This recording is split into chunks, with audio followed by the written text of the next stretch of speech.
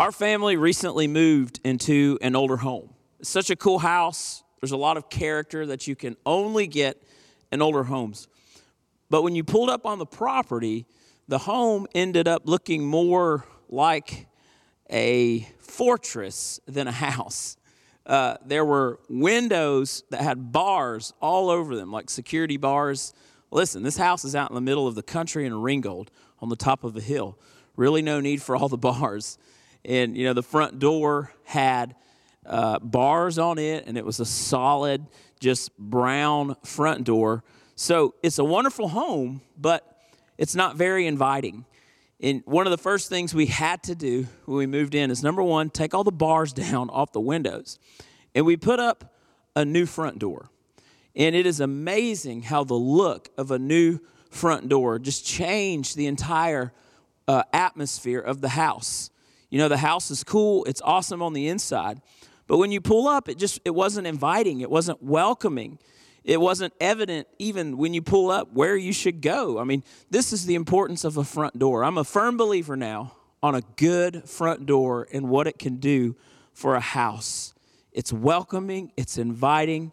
It's crystal clear that when you pull up on the property, this is where I go. Doors are important. Our vision for 2022 is all people.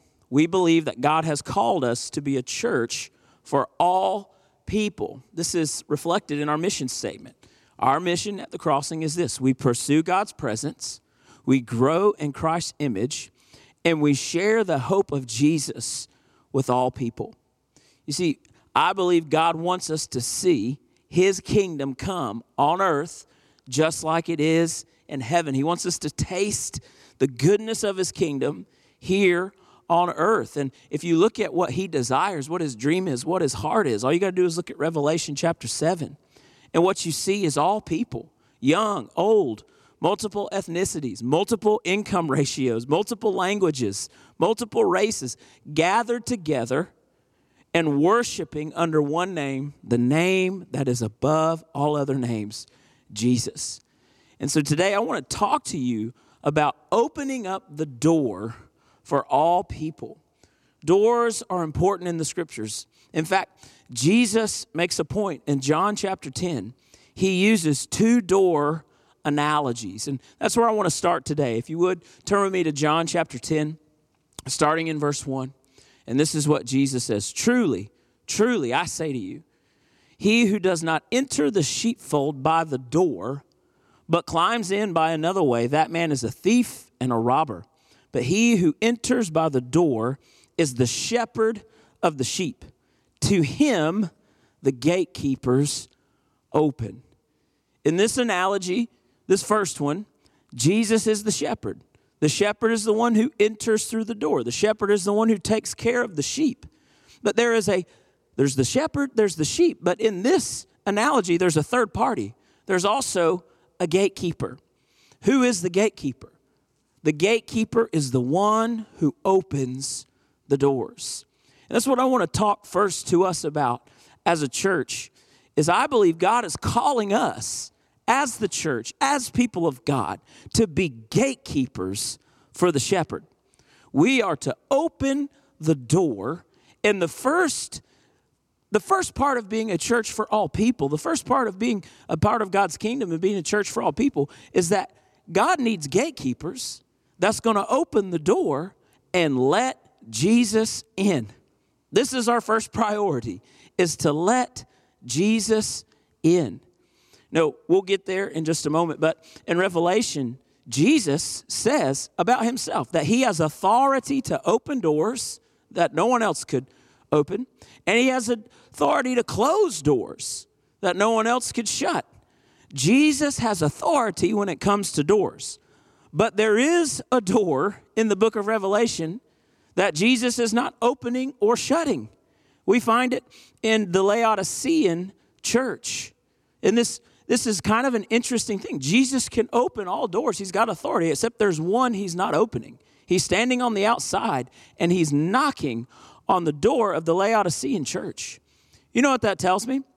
It tells me it's possible to go through the motions of church and Jesus not even be present in our midst. Not because he doesn't want to be with us, but because no one has opened the door for him to come in. Jesus tells the Laodicean church, I know your works. He tells them, you're not hot, you're not cold. I wish you would just make up your mind. Are you either going to be in or you're going to be out? He said, Laodiceans, you think you got it all together. From the outside, you seem rich and prosperous. God's blessing you, it seems, and you need nothing. But Jesus says, really, you're wretched and pitiable and poor, blind and naked. We pick up in Revelation 3:19. Jesus says, those whom I love, he's speaking to the Laodiceans, those whom I love, I reprove and I discipline. So be zealous and repent. Behold, I stand at the door and knock. If anyone hears my voice and opens the door, I will come into him and eat with him and he with me. Here's Jesus. And he's standing at the door of the Laodicean church. And if you look at the Greek tense of the word where it says, behold, I stand at the door and knock, it means that Jesus is continuously knocking. Come on, think about that. Jesus is on the other side of the door of the church. And he's not just giving a little love tap. He's not just giving a little love tap. No, it says that Jesus he's ferociously, he's knocking. He's saying, Laodiceans, are you going to let me in? Are you going to keep doing church without me? Or are you going to let me in? Let me be God. Let me come into your midst and let's dine together. He's asking the Laodicean church to open up. He's saying, quit being so lukewarm. Quit being so tepid. They had no fire in their soul. Their love had grown cold. They were just going through the motions of church, but there was nothing there anymore. If something's lukewarm, it means it's not doing anything. It's just sitting there. It's blending in with its surroundings. You know, I love hot coffee. Hot coffee, I love it. But I know I've got to drink my hot coffee fast.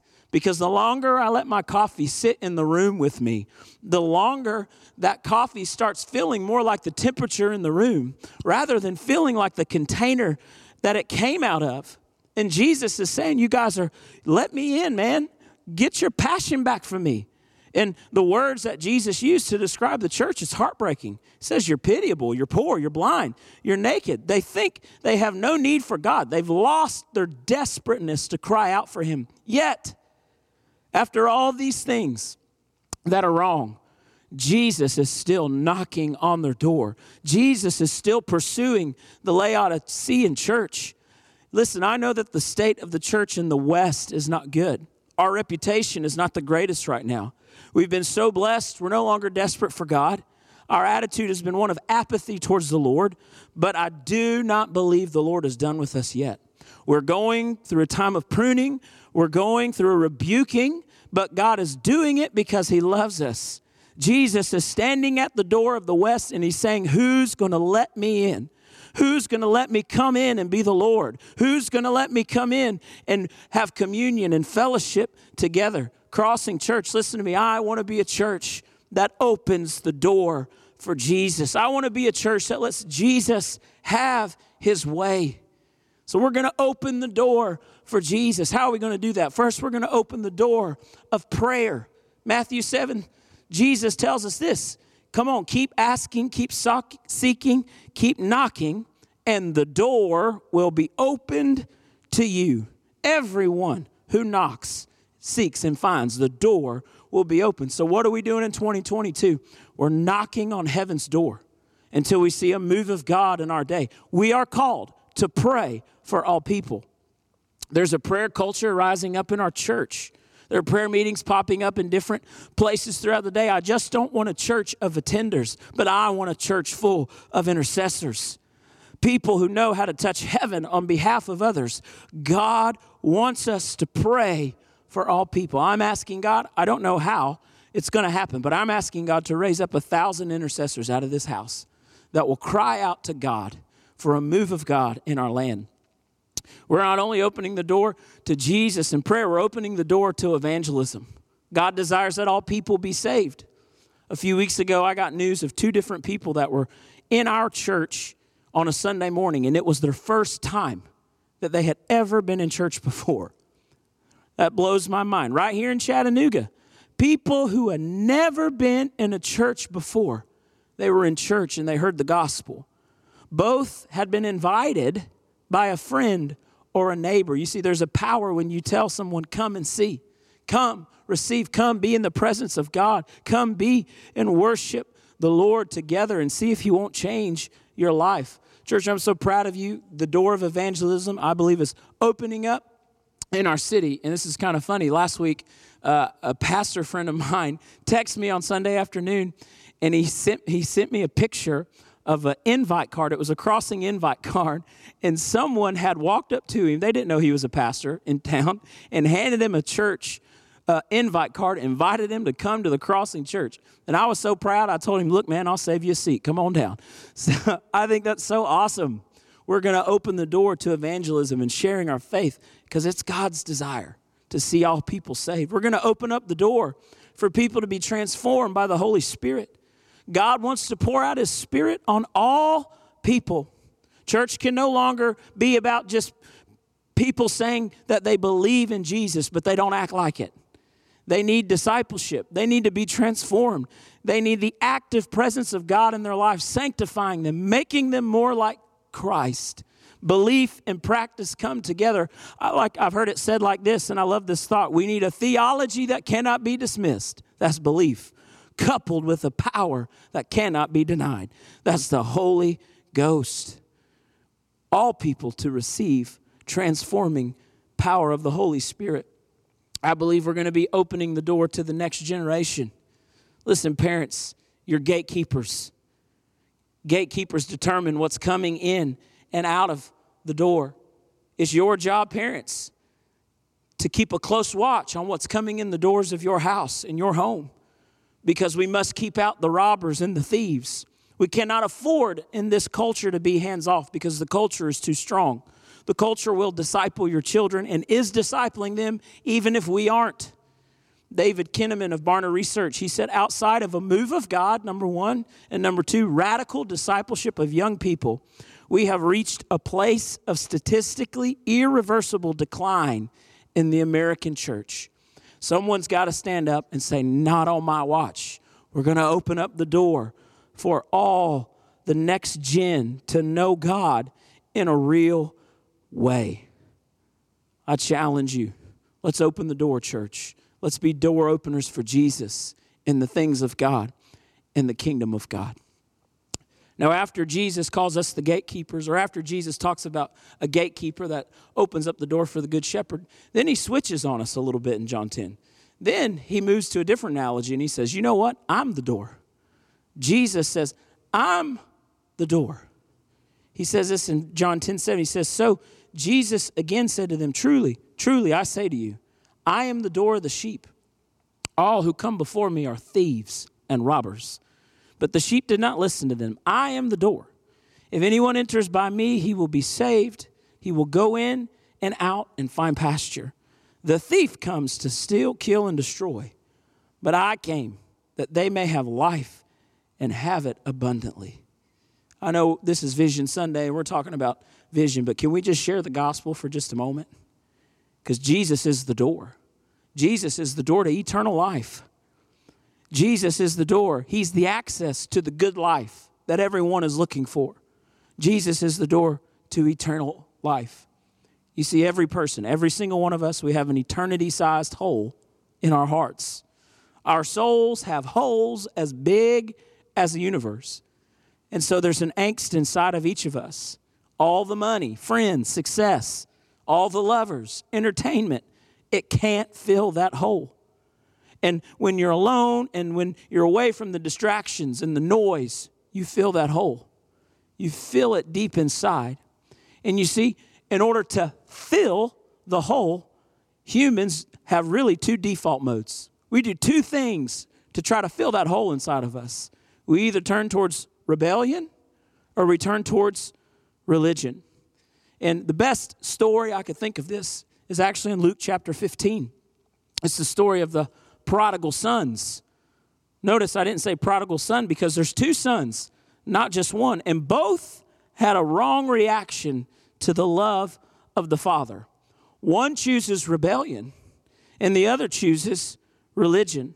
You see, Jesus tells this parable in Luke 15. A father has 2 sons. The younger son asks for his portion of his inheritance from his father, who grants his son's request. This son, however, becomes a prodigal. He spends it and squanders his fortune on wasteful and extravagant living, eventually becoming destitute. As a consequence, he now returns home empty-handed, and he has to beg his father to come back as a servant. But to his surprise, the father doesn't want him to be a servant. The father's been waiting for him. The father hugs him, loves him, dresses him in the finest clothes, and throws a welcome home celebration.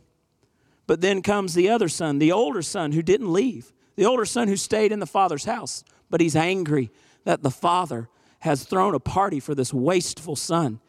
And the father tells the older son, you've always been with me. All that I have is yours. But we must celebrate because your brother who was lost is now found.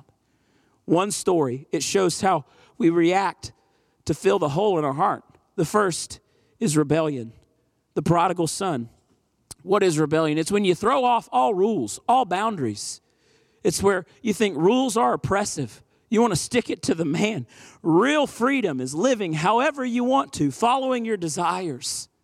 And so you doubt the goodness of the Father. Tim Keller says this, every sin is rooted in a character assassination of God. The number one way the devil convinces you to go into rebellion, to sin, is to convince you that God is holding out on you, that he is really not good, and that he cannot be trusted. And you should really just trust yourself. Trust what you desire. You know, I found this to be interesting. You know, the Church of Satan, this is from a Church of Satan's website. It says, Satan to us is a symbol of pride, liberty, and individualism. It serves as an external metaphorical projection of our highest personal potential. We do not believe in Satan as a being or a person. So get this, Satan worship, devil worship is not bowing down to some red being with horns and a pitchfork. The Church of Satan says this, Satan worship is actually the worship of yourself.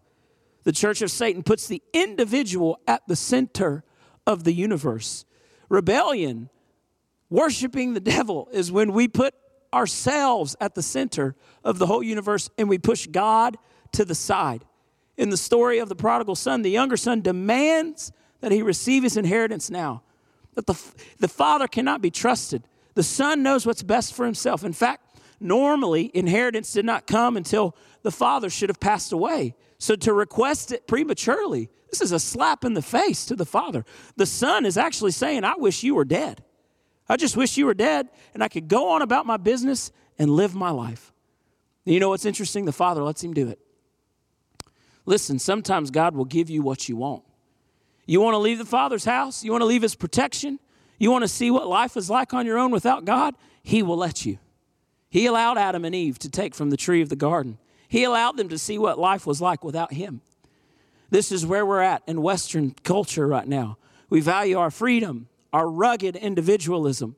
We value our ability to choose our own destiny. Culture promises you can take the pen of your own life and write your own script. We can choose our own identities, our own values, our own norms. It was supposed to liberate us, but actually it has enslaved us. We thought we would be free to pursue our own desires, but really we've become a prisoner of our own desires. I've heard it said this way before, sin will take you farther than you want to go, keep you longer than you want to stay, and cost you more than you ever want to pay. The book of James tells us rebellion will eventually give way to death. You see, what you thought you signed up for looks nothing like what you actually got. You thought life was going to be a party, but it ends up being devastating. You thought the relationship that was the love of your life, you thought it was going to bring you all that joy and happiness, but it ended up ripping you apart on the inside. Rebellion, sin, it's an illusion. Life without God-given boundaries, standards, norms, it doesn't lead us to eternal life or the abundant life that Jesus promises. This son started out partying, but he ends up in a pit. He ends up losing all that he had. He squanders away what was his. That's what rebellion does. Let's look at the older son now. Let's talk about religion. Religion, what do I mean by religion? I mean self-righteousness. Self-righteousness is another default mode of the human heart. It's where we try to make ourselves right in the eyes of God by our own effort, by our own works, by our own discipline. You have to try harder and do better to earn God's approval. Your relationship with God has simply become a checklist of do or don'ts. Maybe even you're watching online today as a checklist, as a duty rather than a delight. You see, religion is not the gravest and vilest of sins that keep people out of hell or keep people out of heaven. The gravest and vilest things that send people to hell is this: believing in their own goodness, believing in their own righteousness, thinking they're a good enough person, that they haven't done that much wrong. It's our own goodness that keeps us from the Father's love. Religion, what it does is it pulls up those who perform, and it pushes down those and judges those who can't seem to live up. Don't think you aren't self-righteous. All of us have the tendency to slip in. In fact, for most of us watching today, I'm not worried about you going into rebellion, but I am worried about you slipping into religion. It's people coming to our church, they've heard about the grace of Jesus, but when they come, what they find a lot of times is self-righteous people. People who are living instead of out of grace and love for the Father. It's really just a transactional relationship with God. You see, the older brother hardened his heart towards the Father. He was living in the Father's house, but his relationship with his Father was more transactional than it was relational. He saw the Father more as a landlord than as a loving Father who freely provided for him. You see, you can view God either as a father or as a distant landlord. A landlord and a tenant is a business relationship. A tenant provides the landlord with rent. He pays the rent, and he keeps the house in order, and the landlord provides the place to live. The commitment is all about what I have for you. What can I do for you? And you can do for me. The landlord has a home. I can live in that home. I pay the dues. Nothing wrong with that. That's just how it is. That's how it works. It's just business. It's performance-based. When you see God as a landlord and not your Father, when you think you're in a contract with him, you do your part, he does his part. Something happens, though. Let's say you're going about your life and something wrong happens. Something hard happens. You walk through a trial. You go through something you weren't expecting. And when you walk through a hard time, if you have this landlord mentality, what's going to happen is you're going to get mad and angry at God because you're going to think, I've been paying my rent. I've been performing. I've been doing all the things I'm supposed to do. I'm holding up my end of the bargain. Why are you not holding up yours? And it leaves us very ungrateful. This is performance-based Christianity. Notice what the older son, when the younger son comes back, the father throws a party for him. Notice what the older son says. He starts talking about his performance. He says, I've never left your house. I have always served you. I never did what that other son of yours did. And you've never done anything like this for me. You see, the grace of the Father makes religious people angry. Father, why are you being so good to them?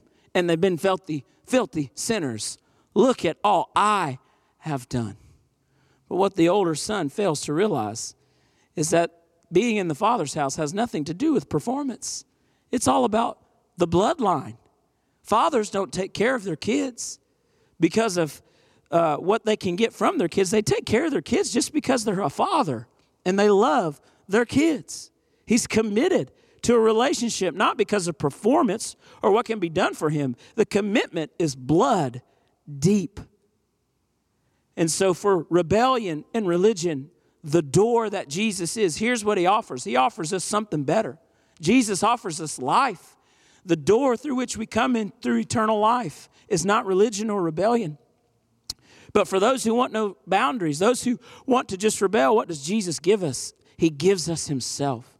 You see, it's not just about rules, but it's about a close relationship. What did Jesus say? The sheep hear his voice.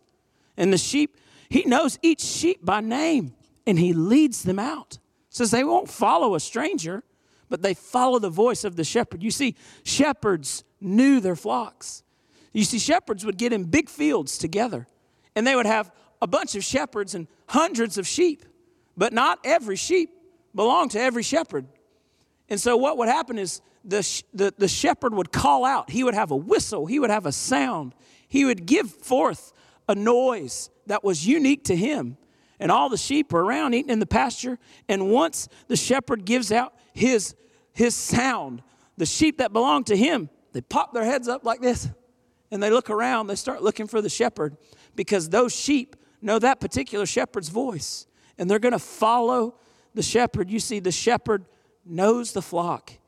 He knows you. He'll call you by name. And he's the good shepherd who lays down his life for the sheep. He doesn't want to hinder you with rules and boundaries. The only reason he gives us boundaries, the only reason he gives us ways and norms to live by is because he wants what's best for you. He came to give you a super abundant life. And for the religious, Jesus offers us a gift. Not something we have to perform for, but a gift. Jesus says, if you only knew the gift of God that I have for you, if you only knew the life you could have, a super abundant life, eternal life, your approval with God has nothing to do with your performance. He loves you. You're his son or his daughter. He loves you. Jesus is committed to satisfying your deepest desires by thrilling you with himself. Martin Lloyd-Jones, he says this is the ultimate how do we know if we're getting into religion and not staying in that passionate relationship with Jesus? It's when we no longer are amazed at God. We're no longer amazed at the love of the Father. You see, the older son, instead of being amazed at the grace of the Father, he was mad at the grace of the Father. Martin Lloyd-Jones says this, the ultimate test of our spirituality is the measure of amazement at the grace of God. I want this to be a house that when people come through the door, that they meet the real door, that is Jesus. That when people come through the door, we're not offering them man-made religion, but we're offering them super abundant life. And Jesus is the door to that. And so I believe we need to open the door for Jesus. I believe Jesus is the door that people find life. We got to proclaim that gospel. But here's the last one. I believe Jesus is going to open doors of opportunity for our church. I'm believing for Jesus to open up opportunities for our church. You see, when you are about the Father's business, when you pray, when you evangelize, when you follow the Holy Spirit, when you're discipling the next generation, when you're building the kingdom of God, I believe God will open up doors of opportunity. And I'm not talking about selfish opportunity. I'm talking about opportunities for the kingdom to come. The Apostle Paul talks a lot about opportunities, but it was never about selfish ambition. It was always about the opportunity for the kingdom of God to come. Over and over again, he talks about, I pray that I have an open door of effectiveness to preach the gospel. There's an open door of faith for the Gentiles right now. I mean, over and over again, open doors are opportunities to take the gospel further. Revelation 3:7, Jesus is speaking to the church at Philadelphia. This is what he says to them. The words of the Holy One, the true one, who has the key of David, who opens doors that no one will shut, and who shuts doors that no one can open. I know your works. Behold, I've set before you an open door, which no one is able to shut. And I know that you have but little power, and yet you have kept my word and have not denied my name. Jesus tells this church, first, I'm the one who has the key of David. And if you want to know the context, the key of David, what's Jesus talking about? Actually, you have to go all the way back to the Old Testament. You have to go to Isaiah chapter 22. And there's a story about two guys, Shebna and another guy named Eliakim. You see, Shebna was the steward or ruler over the royal house. To be a steward or ruler over the royal house was like being the prime minister. It's the top level that you can be in the state without being the king or the queen. You're the prime minister. You're not the king or the queen. You're the prime minister. You're second in line. And this prime minister's name is Shebna. And Shebna at a moment when Jerusalem citizens are in crisis. They're making a last-ditch effort and stand because there's some invaders coming in. The Assyrians, they're coming, and Jerusalem's about to fall. And what he is doing when Jerusalem is about to fall, he's actually going and checking on, carving out for himself an elaborate mausoleum. He's preparing a tomb for himself in a royal cemetery. And you might think, well, who cares? Well, God cares. God gets angry about it. You see, because a tomb it's about the importance of a person. And Shebna, he wanted to guarantee his future recognition by building himself a respectable monument in Jerusalem. This is basically what it is. Shebna was more worried about his name than he was about the kingdom and the people of the kingdom of God. So the Lord says, you know what, Shebna, I'm driving you out. You have tried to exalt yourself and to make yourself great, but I'm driving you out. And instead, I'm going to appoint a man named Eliakim to your position. And I'm going to give him authority. And this is what the Lord says. I'm giving him the key of David. And that represents authority to open, shut doors. Eliakim it says that he'll be a father to the people of Jerusalem. He'll care for them sacrificially. And God calls Eliakim my servant. You see, when God says someone is my servant, he attributes to that person high honor. He asserts to that person, this is someone who will serve me, and I will honor them because they serve me. So look at the difference between Eliakim and Shebna. For us today, we can either be a Shebna or an Eliakim. People like Shebna are people that are more interested in their name, their power, their ambitions, their dreams, and their goals rather than God's. Or we can be a people like Eliakim. The world doesn't need any more people that are trying to be great. The world needs more people like Eliakim that simply just want to serve. I heard a man of God say it like this one time. He said, when I was younger, I used to say, I want to do great things for God. That seems cool. Yeah, I want to do great things for God. But he said, now I've changed. Now I've realized I don't want to do great things for God. He says, now I just want to do things for a great God. Where are you putting the greatness today? Where are you putting your ambitions today? Is it about you, or is it about the great God who loves us and saved us? And as a church, listen to me, I don't want to build a great church. I want to build a church that serves the city. I don't want to build a great name for ourselves. Chattanooga doesn't need another church that's trying to take it over. What it needs is a church that's willing to get down on its hands and knees and wash the feet of the community. We are here to serve. And this is what Jesus is addressing in Revelation. He's saying, Philadelphia, you're like Eliakim. You're like an Eliakim church, and this is what I will do for you because you have decided just to serve. Jesus says you don't have a lot of power. You don't have political power. You don't have economic power. You don't have social power. They were a small church facing extinction. But you know what? You don't have to have a lot of power, because here's what I'm going to do for you. I'm going to open a door that no one has the power to even shut. I'll open doors for you, even though you can't open them for yourself. He tells them, you've kept my word. This church was faithful to God's word. The words of Jesus are spirit and life. When it would have been expedient for the outward circumstances to deny the words of Jesus and go along with the flow of culture, the church in Philadelphia holds strong to Jesus' words. And Jesus said, because you kept my word, now I'm going to keep you. I'll keep you from this hour of testing that's coming upon the whole world. He said, you did not deny my name. He said, you weren't seeking a name for yourself, but you were concerned with the glory of my name. When speaking and proclaiming the name of Jesus was enough to get you killed, you would have rather died physically than to deny my name. And because of that, I'm giving you a name. I'm writing my name on you. You'll always have access and proximity to me. Listen to me, Crossing Church. We might not be the most powerful people, but we will have heaven's power behind us. We might not have a life of ease, but we have the words of life and the superabundant life that only Jesus can give. We may not be the most popular or influential or have the biggest name, but we have a name that is above every other name. Jesus promises to stand behind the church at Philadelphia. They've opened the door to Jesus, And now Jesus is opening the door for them. And what is this door about? The open door is about God using the church to play a role in the conversion of those around them. And it will culminate in the conversion of the nations. I'm asking God for open doors in 2022.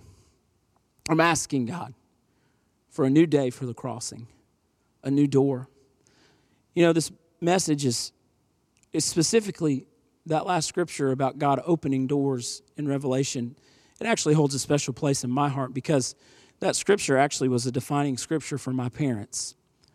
My dad was a pastor in Indianapolis, Indiana. He took a church on in Indianapolis, Indiana, and he was going through a very difficult time. He took over the church, and unbeknownst to him, the church was in just a mess financially. Put it this way, the church owed more money every month than was coming in every month. That's a problem. That's a big problem. And man, he was just crying out to God one day, just saying, God, what's going to happen? What am I going to do? And he said the Holy Spirit just came on him in a powerful way. And he said, I don't really understand what you're trying. I know you're moving, but I don't understand what you're trying to say.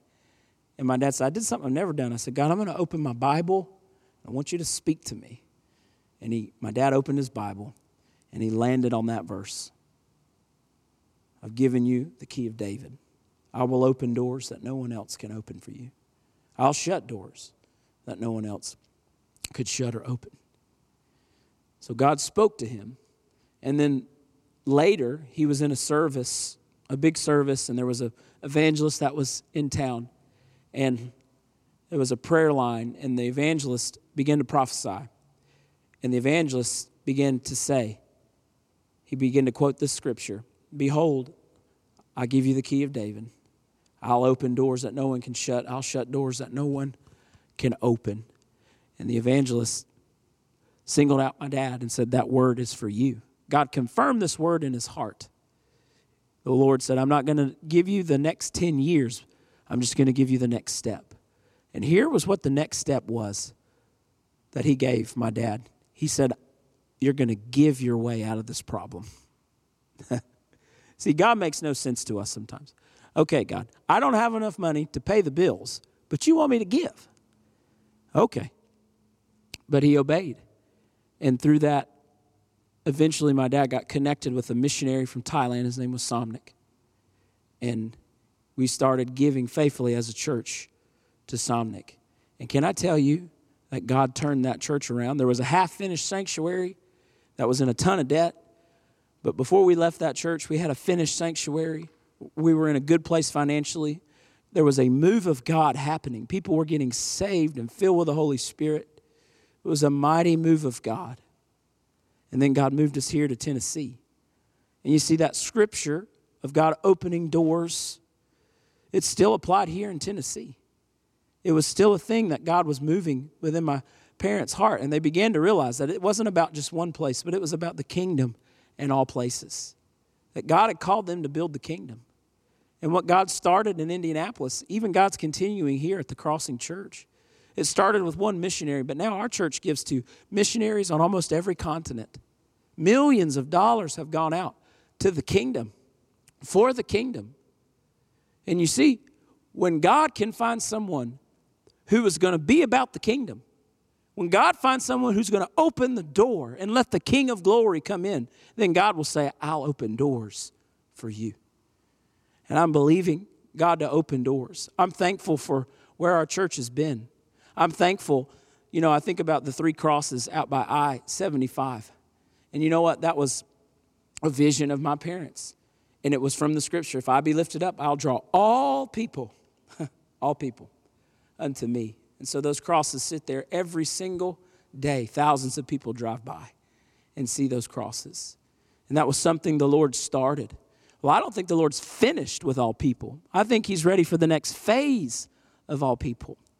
And so because of your faithful giving, because of your faithful generosity, because you've been a great church, I believe God's moving us, myself and the council, I believe God is moving us towards the next phase of projects around here at the church. And I'm excited to say that I believe it's time for the Crossing Church to get a new front door.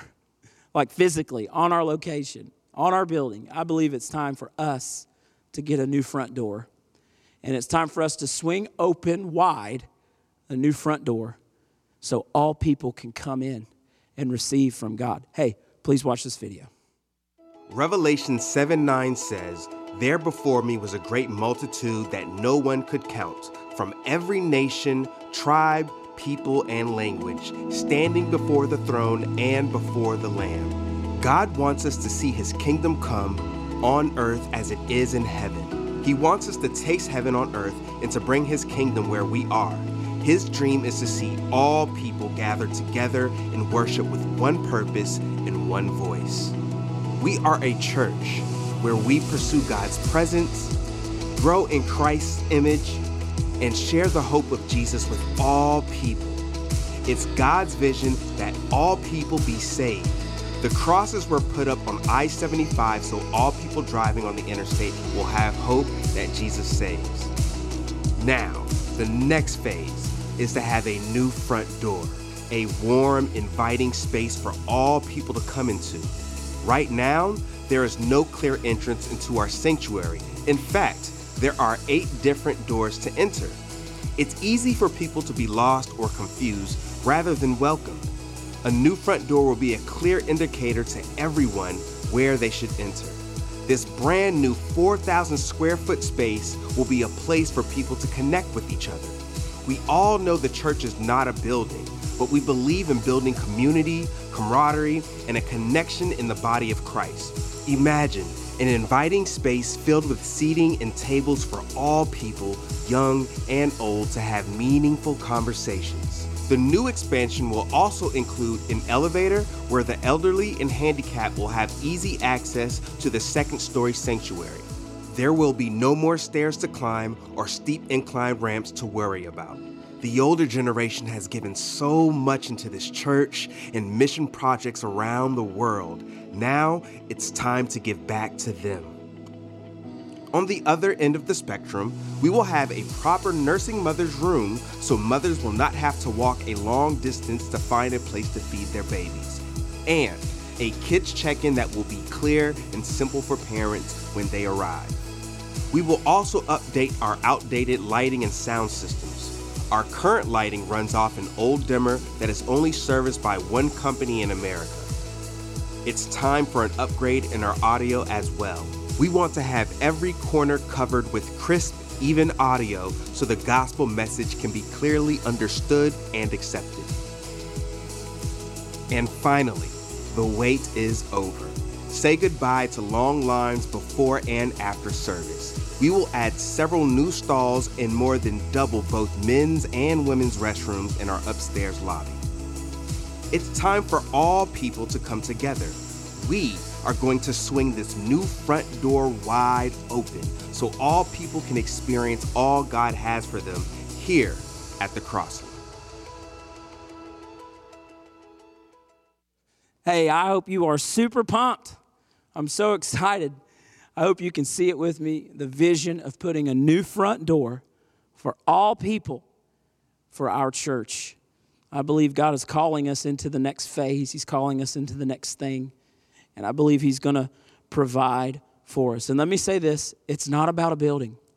It's not about a building. It's what happens when people get inside the building. You know, last week, a family contacted me, and they said it was a struggle to get to church last week, like a fight. They didn't even really want to come, but they persisted and they came anyway. See, they're facing some things within their family, and they're facing physical problems, and they've just been in a war. They've been in a battle. And last Sunday, it came to a head. They didn't want to be at church, but they came anyways. But while they were here, I'm telling you, the Lord came down and moved. They came feeling just depleted, and they told me, we left feeling full and assured in hope. What is that? That's when people of God gather, and they come and they worship, and God lifts us up and strengthens us. And you know, it's not about the building, but it's about what happens when we get in the building. We believe this is a house where people are going to be saved, sanctified, filled with the Holy Spirit. So I have to let you know, in April, I'm going to come back to you in April, and I'm going to be giving more detail on this project. And I'm going to be giving, I know many of you will have questions. In April, we're going to come and give you more details. That way, we can begin to move forward with the project. So be looking for that in the month of April, more details so we can move forward with this all people project. Church, he's called us to be a people, a church for all people. I love you. I'll see you soon. You can join us 9 or 11 live in the room, or 10 o'clock right here on Virtual Church. Be blessed.